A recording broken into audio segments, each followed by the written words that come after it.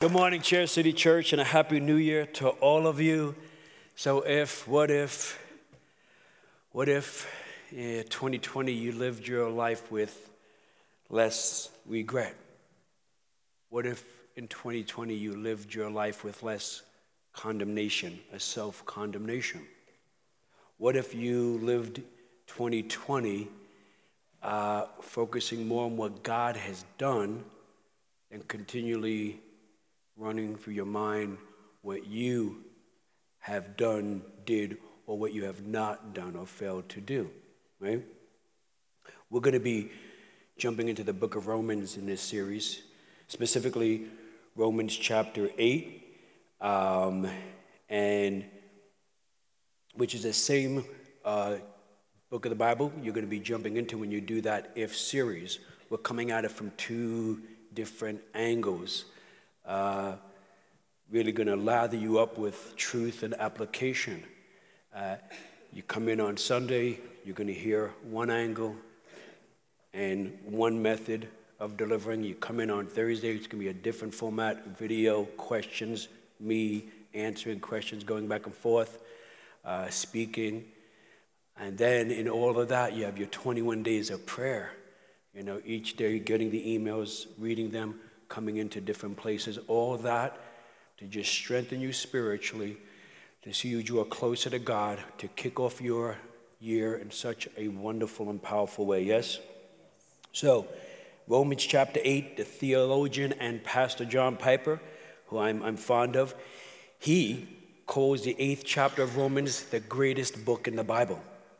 And for hundreds of years, many theologians and pastors have referred to it as the Great Eight, one of the greatest books of the Bible. This book kicks off in Romans chapter 8, verse 1. It talks about no condemnation from God. And then it ends, the 8th chapter ends talking about no separation from God. And in the middle, it talks about for those who are in Christ, there is no defeat. So it's powerful. Listen to those realities. You've got no condemnation, no defeat, and no separation from God. Romans chapter 8, verse 1. Therefore, there is now no condemnation for those who are in Christ Jesus. You who are in Christ, you belong to Christ, you have faith in Christ, you are not condemned. Meaning you've come to a place with this realization that the way you were living at some point just was not ideal. It was not the best form of yourself, right? You turn to God. You put your faith in Jesus Christ. You're in Christ. What this means is whatever you have done, you are not condemned. That word condemnation means punishment. It's like standing before a judge. You're found guilty, and the judge levels the punishment. Often, we are our own judge. We're continually leveling the punishment within ourselves where we are. We deprecate ourselves. We sell ourselves short. We're punishing ourselves in different ways. And we do this in a form of maybe carrying regret as we condemn ourselves. Yet the finished work of Jesus Christ is so powerful. No matter who you are, no matter where you came from, no matter what you've done, no matter your sin, and they are, as Jesus said to those who he ministered to, are plentiful, are many, you will not be condemned. And you are not condemned. Now, none of us get everything right. And each year we live, we realize that more and more, don't we? It's kind of why I do like to hang out and spend time with sort of elderly and older people. They're just so straightforward, right? They're not trying to get it all right anymore. They don't really care. They know they're not going to get it right. And they just put it out there, and I'm cool with that. We cannot and will not get perfection. If you dig deep enough, and for some like me, you don't have to dig too deep. You can scratch. It's just messy, right? Yeah, and we say we don't expect each other to be perfect, but it's not exactly how we handle each other and how we approach ourselves and others. It's why it's so difficult in these times to be a leader. It's why it's so difficult to be in a public eye, because people just dig up so much on you and examine you in certain ways, like as if they expect you to be perfect. And my heart goes out there to both sides, Democrat, Republican, just ministers, all these people who've stepped out. Imagine if someone could do a Google search on you of all the things you've not done right. Said, thought, they're like, yeah, like, whoa, right? Yeah. Oh, no, right? What kind of a case could they make of the person that they would say you are, right? And all the stuff you're reading, or that what they would gather and put together would be based on their interviews and conversations with other people, meaning, and they'd be getting the other person's versions of it, not yours, right? Wow. We are all flawed. Each one of us. That's just who we are. But there's one who's not flawed, and it's Jesus Christ. I want you to get that today. Jesus Christ is not flawed. He is perfect. It's why he was able to live the perfect life. It's why he was the one who died on the cross for you and I.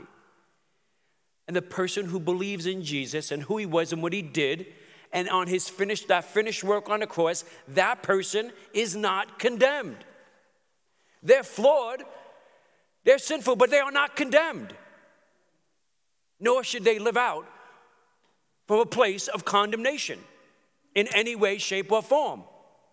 Now, there's some of you in here who believe in Jesus, and I really did. I kind of battled with this and I didn't realize it then. I realized it over the years, and the more I mature or grow in my faith, the more I realize how much it existed early on in my faith, that I struggle with this condemnation thing. And I think to some degree I will continually be battling with this and wrestling with it, growing more in it, but still struggling with this condemnation, that I am not condemned. And I don't have to live from that place of condemnation. But there are some of you, and you believe in Jesus, and you're saying that might be true. You're not arguing what I'm saying. You're not disagreeing with me, but you don't believe it. Like within the core of your conscience, you don't believe this is true for you. I know I'm not the only one that struggle with this. That you don't really embrace it. You're not absorbing that you are not condemned. Romans chapter 8, verse 1. Therefore, there is now no condemnation for those who are in Christ Jesus. Either that's the truth or it's a lie. It can't be in between. It's a total truth or it's an absolute lie. I'm telling you, this you can take to the bank. You are not condemned. This is a car that you can drive like you own it, huh? You can live your life, and you should live your life based on this phenomenal, magnificent truth. To the extent that you deeply believe this. Oh, and if you would just pause and listen to yourself, talk to yourself, and you'd say, my God, am I condemning myself? Do I live from a place of condemnation? Is so much of how I see God and how I'm living out with God just trying to balancing out God and my condemnation, not God saying, no, get rid of it. You're not condemned. I love you, but there's so much more for me and you than me just helping you and healing you from the pain and the suffering you're causing by your self-deprecating condemnation thoughts. That just came out, so I hope it made sense. To the extent you believe this, it's going to deeply affect how you live. Yes, I do deserve condemnation. Dave, I subtly say you deserve it too. But Jesus has stood in my place and your place, right? And because Jesus did, there is no condemnation for me or for you. None. You want to, this year, 2020, first Sunday, I want you to deeply get it. I want you to just pause and let that sink in. I want you to have a time of just change within yourself, of transformation. I am not condemned. Let's watch the video.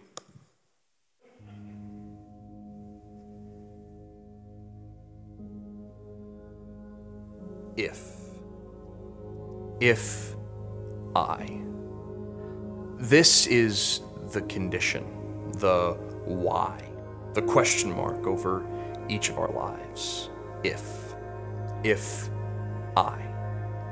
I am good enough, if I don't mess up too much, if I go to the right church, if I prove to God my worth, if I pray before I eat, if I read scripture before I sleep, if I do enough good works, if I share the gospel with those who search, if I always give it my best try, if I do the most I can before I die, if I. Now the problem with these questioning lines is not actually that you're asking if, but that your if is dependent upon your I. Because if you're trying to provide yourself with an equation that assures you of your salvation, and you're trying to use yourself as the standard, the cause, the determinant, the foundation, then all you will ever get out of your internal interrogations to the question, have I finally done enough to receive salvation, will be a resounding negative declaration. No, you aren't good enough. No, you messed up too much. No, you did not do enough good works. No, you did not prove to God your worth. No, you didn't give it your best try. No, you didn't do enough before you died. If your if is based on your I, then your assurance of salvation will always be denied. And yet, for every single one of us, this is what we've tried. To base our salvation on self-evaluation. But all we ever get out of this arrangement is condemnation. That's why you feel lacking, no matter how hard you try, because your if is based on your I. It's why you feel disobedient no matter how often you comply, because your if is based on your I. It's why you feel distant, like a misfit, like a second-class citizen. It's why you feel empty no matter how much you supply, because your if is based on your I, and your I can never measure up to the standard of God on high. And that's not because his standards are awry, but it's because he is perfect, and we always fall short of that prize. And so there is always condemnation for those who are in I. But there is good news.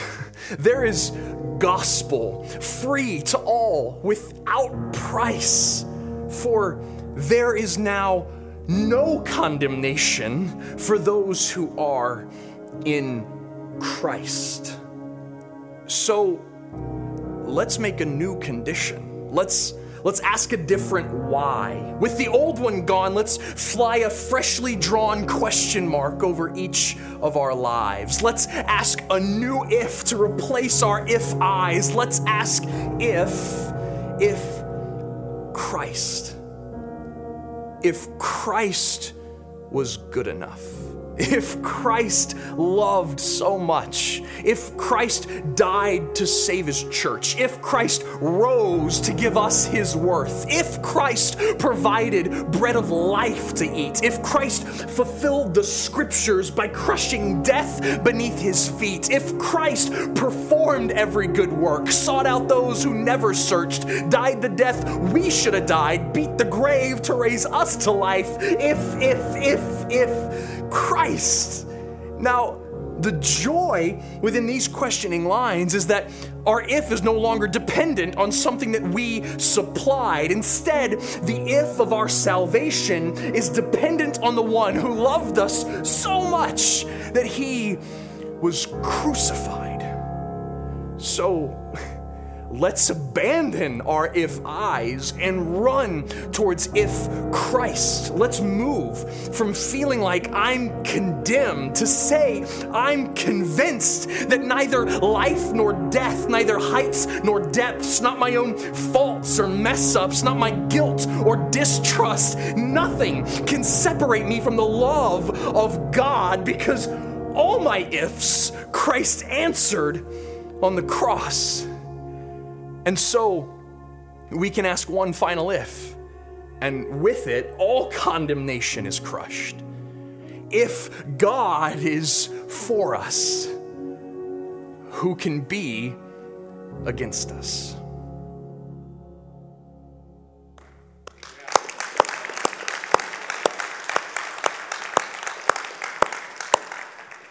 Don't live condemned, live convinced in who Jesus Christ is. Don't look to who you are, what you've done, but who he is. And I mean deeply look to it, focus on it, dwell on it. This is who he is. And he is in me. I belong to him. This is who I am. Live out your life from that process, circumstances through this truth. Some of you struggle to embrace this. You're not that you are not condemned. And that has nothing to do with who you are in a sense, but who Jesus is. Yes, you are a child of God and you believe in Jesus, but it's based on him, not you. Now, this way of thinking that I am condemned, variations of this way of thinking. Oh, I promise you, if you just pause, we put it out there in so many ways. He was saying how this way of thinking, meaning all the different examples he gave of ways of condemnation. Even as I'm watching it, it's there. In Jesus' name, 2020, let it be there less and less and less, yes? Because to the extent that it's there, I tell you, we're hearing more the voice of our adversary. We're hearing the lie that Satan perpetuates in our minds, yes? He wants to see us condemned. He wants to believe we're condemned. Why? That we would carry the shame and the ungodly, unnecessary guilt. There can be a healthy guilt, but there is an ungodly, unhealthy guilt. That we would carry the regret. That we would see our past and our future and our present through regret and be steeped in a condemnation. Some of you, you're not just carrying it, but you're living from it, which is, I think, was a significant way that I was governing my life, huh? You're sad. You're deeply sad. And sometimes depressed over something you did, over something that happened, or over a missed opportunity that you think has translated to a lacking in the lives of those you love. It creeps up on you as it does on me. There are some things, some happening that thoughts of regrets come from. They're triggered, you know. It just, like I said, you could see something, someone, if you're not sensitive to this, if you've not gotten Romans 8 and Romans 8:1, if it's not a central part of your belief and knowledge of Jesus Christ, you're so susceptible to this happening over and over again.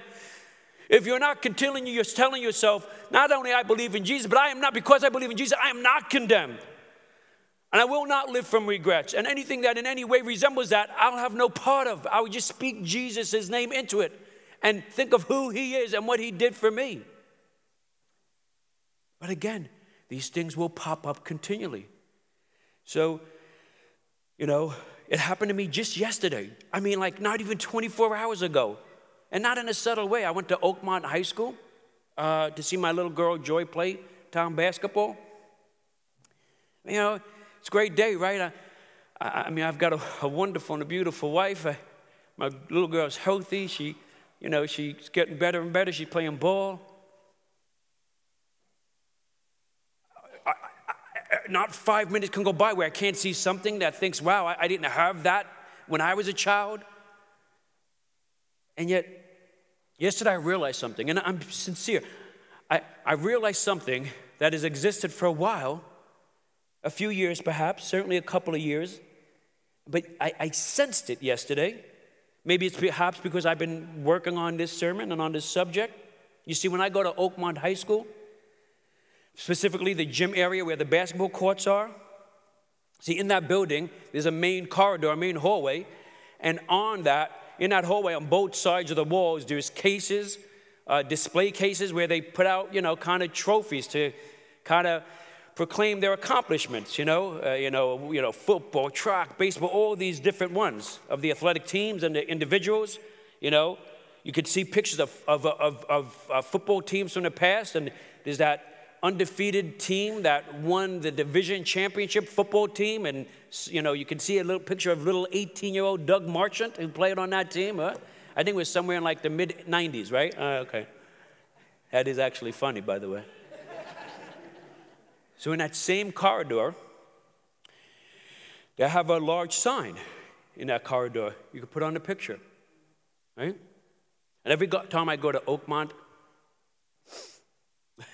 High School, I walk over that sign, and I stare at it every time. And I don't know why I do it every time, but I do. And when I do, I have this deep, I never realized, deep sense of regret.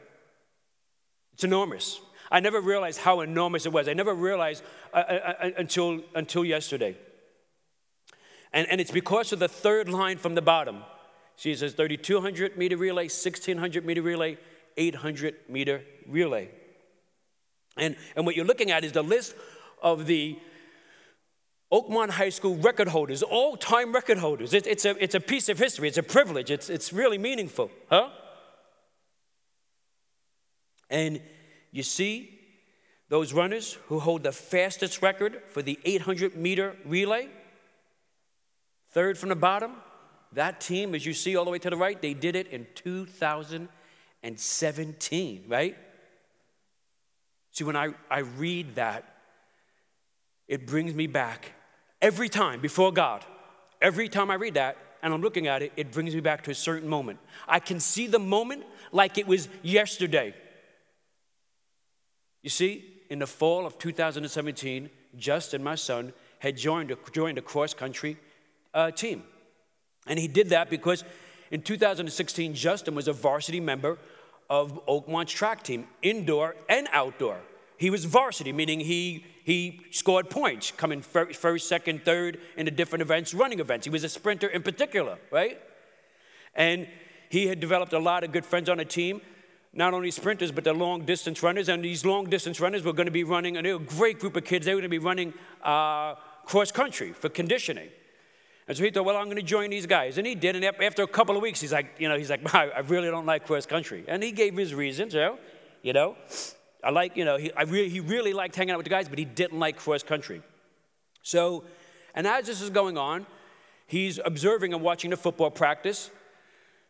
Last year and over the summer, a couple of kids from the team and even a coach said, hey, I want you to come out and join the team, because Justin was very fast and a very good athlete. So now I've mentioned this before from up here that, Christy did not want Justin to play football. She had good reasons.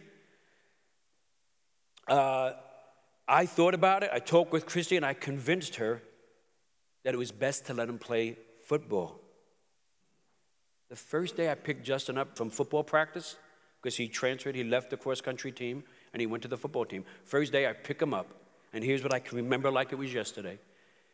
He gets in the car, we start driving out of the parking lot, and there sitting on a small set of stairs are the guys from the cross-country team, in particular, not the whole team, but like about 4 guys that were his close guys, his friends. And he waved to them, and they looked over and waved. And I had this deep sense that something was wrong, that he should be with these guys, that relationship trumps everything, and there was something special there, and that there were clouded reasons for him going to play football. Or at least I wasn't sure. I was sure of that, but I wasn't sure of that. And that as I have an influence in my son's life, I do work with my kids. But you know what I did? I let it go. I didn't push the point with my son, Justin. And I just let him go, and I let him play football. 2 weeks later, Justin takes a vicious hit. We saw it. Gets a concussion. He misses the rest of the football season. But so much worse, Justin cannot run. He cannot be on the indoor track team where he was a varsity sprinter, where he was on the relay team.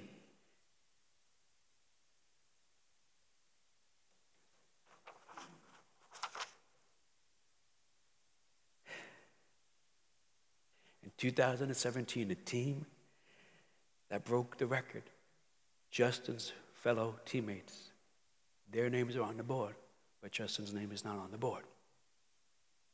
Right? If Justin doesn't play football, Justin's name is on the board. You know? Now maybe, as a dad, I didn't use my intuition. Maybe I wasn't truthful with myself. Maybe I was being a macho dad. Maybe there's sin in all the middle of that, pride. It could be. Maybe now that I'm maybe really just sensing all this, I can have some more deeper and intimate, honest conversations with God about this, rather than just live from a place of self-condemnation. I could have made a different decision, influenced my son not to play football, but to run. But I did not. His name's not there, and I have regret. I realized this just deeply yesterday. I became aware of it. I realized how much I actually carried. I realized how much it affects my demeanor when I'm in that building, even sometimes the rest of my day. I have been letting my regret get the best of me. I have in this area been living out from condemnation of myself. This is not what God has for me. We all have regrets. Do not let your regrets cause you to live a condemned life. Don't let your regrets hold you ransom. That God has mercifully done so much in the now that you're missing it because you're focused on the condemnation and Satan, what he's telling you, that you won't absorb the goodness of God. That's the first thing I realized, that what it's doing to me. We all have those regrets. Learn to leverage them. There is no regret God cannot redeem. We have a God of redemption. As time goes on, as I am just overnight, in the wee hours of this morning, I'm thinking about this, and I cannot deny God's mercy and his redemption that's still going on in this situation. I'm not just trying to which is cool. When you say, look, at least I'm breathing, I have life, praise God. But I'm not even going to that. I mean, I'm talking direct, ongoing, continual things that are happening in him, in our relationship, that is God's redemption. And the more I need to see this, I need to profess Christ, that I am in Christ and I am not condemned and he loves me. And I'm not perfect, therefore I will not behave perfectly. But if I focus on him, the better I'll do. It'll be better for me, for him, be better for all. Listen, as time goes on, I see more and more of God's redemption in this matter with Justin. The best is yet to come. When we live, when we live from a place, a central place in our faith that we are not condemned, we really get the best is yet to come. When we're living from places of condemnation, we're weighing everything out from what we've done wrong and from who we are. And really that best is yet to come is more of a cliche. It's more of a platitude. It's really more now going to be filtered from our expectations. It's just so fragmented, if you will, and diluted. Maybe you've sinned. Maybe you've made a mistake. Maybe you've missed an opportunity. All of that exists in my personal illustration. Today, the beginning of 2020, we are here. You need to stop looking at you and you need to turn to God's truth. You need to stop living from a place of condemnation and live from a place of being convinced of what Jesus did. I want to bring you back to something Batterson says in his book, Mark Batterson. He says there's a difference between conviction and condemnation. And I know some of you are probably struggling with this, and I don't want to go in there because I'll go off on a tangent and I'll have some sideways energy there. See, conviction is feeling guilt over unconfessed sin. That's good. Conviction is feeling guilt over unconfessed sin, feeling uncomfortable that you're carrying sins or continually sinning over and over in the same area, and you're not confessing and talking about this with God. That's good. That's healthy. That's conviction, right? It's from the Holy Spirit. The Holy Spirit, God, Holy Spirit speaks into our heart, into our conscience, and he's doing this to get us in a right relationship with God. We're going to have communion today, as Christy mentioned. It's a great time. It's a powerful time to sit before God. And here's why. Because as you're doing that, you're remembering intimately what Jesus did, while you're now confessing your sin. So you're not alone. And you're not devalued, you're empowered. You're not condemned, right? But you're convinced of what Jesus did. I invite you to join communion today and to go through that incredible process that's been going on for couple of thousands of years. The enemy, you see, condemnation is feeling guilt over confessing. Condemnation is you feel shame over what you're confessing or what you're thinking about confessing, maybe to the point where you're not even going to confess. You're not even going to have that conversation with God. It's too painful. It's too difficult because you're carrying it yourself. You're carrying it from a place of thinking of condemnation. Now that I am in Christ, I am not condemned. I can confess. The enemy tells you of all you've done wrong. And he tells you in a distorted way. It's probably not as accurate as you would perceive it to be, meaning as you perceive it to be. It's coming to you in a distorted and destructive way. So you dwell on it. It consumes you. It clouds you. It drains you.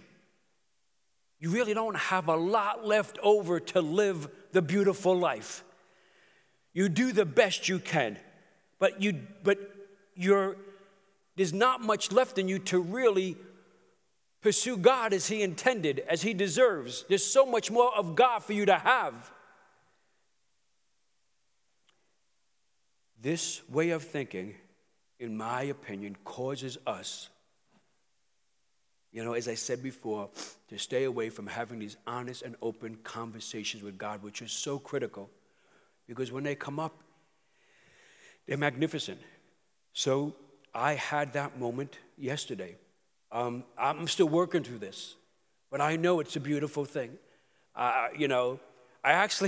It's crazy how our mind works. When I went up there, I was talking to Cammy, I said, put the picture up on the board, and I'm looking, I'm like, you know what? Maybe he wasn't on that team. Maybe he wasn't the 800 meters. I'm like, you know what, let me go talk to him. And I actually ran back, and I'm like, hey, Justin, we've not talked about this. I've never talked about it. I said, let me ask you a question. He's like, yeah, no, that was the team I was on. I was so convinced maybe that, I was wrong. I was free. No, he goes, no, that's the team I was on. I said, oh, okay, all right, thanks. I did the math wrong in my head. But now I don't have to walk into that building like that anymore. I don't have to be affected the way I was anymore. I don't have to have it affect the way I'm talking to my wife and the way I'm watching my little girl play ball. I don't have to do that anymore.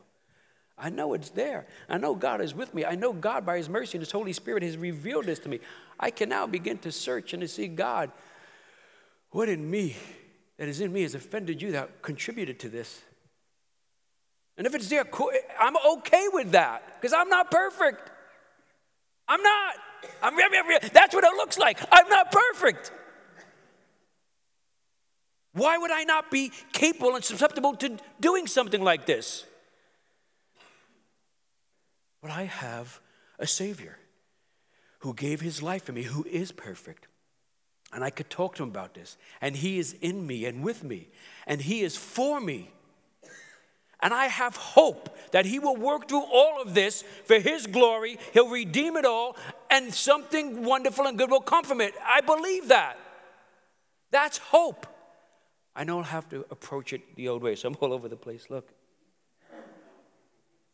Get to confessing and get out of the loop of self-condemning. 2 Corinthians chapter 5, verse 21 says, God made him who had no sin, him Jesus, for us, so that in him we might become the righteousness of God. God makes us right. He redeems our circumstances. God made Jesus, who never failed, who had no sin, to become sin for us, so that we who have failed, we can become righteous before God. Doesn't mean that your righteousness is not just not doing bad. Righteousness is doing good. It's living out life large and loud in your faith. We can do this because we're not condemned. We're free to live out in this new and beautiful way. God took our worst and gave us his best. Praise God. God took a perfect man, his son, and made him sinner so that we who are sinners could not be condemned. It's an amazing story. It's crazy, isn't it? It's so crazy, we really have a difficult time truly believing in it. But you know what it is? It's crazy love. It's crazy love. It's love like this world has never seen. Live in that crazy love in 2020. Live from that crazy love in 2020. Let it permeate your relationship, the way you see your spouse, the way you see your family. Live from that. I promise the next time I walk into that building, I will be thinking of this and I will live from this and I will be on my guard listening for my enemy. But I've got something to say to him now. This is your year. You came in here today and you did not know Jesus Christ as your Lord and Savior. To belong to him, that he's in you and you're with him, to deeply know God is for you. But God in his mercy and in that crazy love has brought you in here. Yeah, he did. That you would have this if moment, that I think back and I say, man, that moment that I went out to see Christy, that moment where I talked with that elderly woman at that Bible study a week later. What if? Thank God. This is your if moment. The moment for your life to be changed forever, for the greater, for the better. The moment for you to realize hope as you never could have fathomed in really a dark and divisive world. And you move into that. The Bible says if you confess that Jesus Christ is Lord, God raised him from the dead, that you will be saved. If that's you today, that you're like, you know what? God is working in me. He's drawing me closer to him. I realize, I'm the guy who is the gal who's living out this not ideal life. I am living out in a way that's really seemingly short of what I should be or what I feel I could be.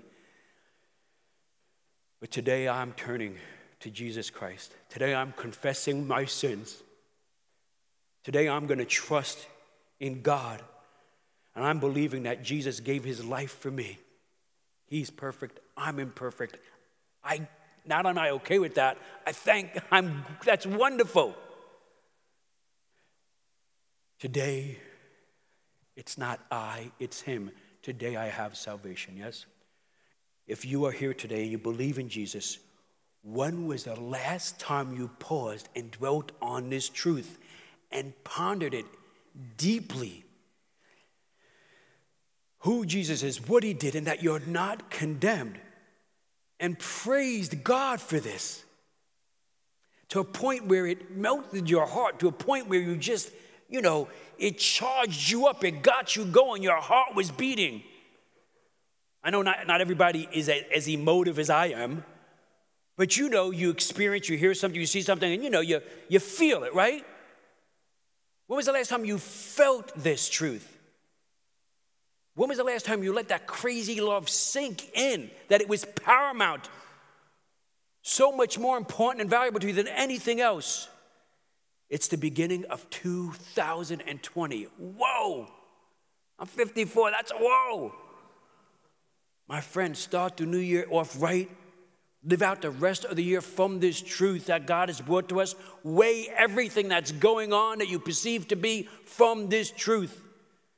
It's going to have a huge impact on your life in 2020. I am not condemned. I will not live from regrets. I will not base it on I, but him. Start thinking there is no condemnation. There is no condemnation. Go home. Go home this afternoon. Repeat it to yourself. I am not condemned. There is no condemnation for those, for me, who are in Christ Jesus. What a beautiful thing it is, right? What a sweet thing it is, that name of Jesus. What a glorious thing it is to believe in and to trust in. Sit in it. Realize what God did. He took our worst and gave us his best in Jesus Christ. That we would not be condemned, but that we would be righteous. Know that it's not what we do, but it's what he's done. Because of Jesus Christ, you are not condemned. You are free. To God be the glory.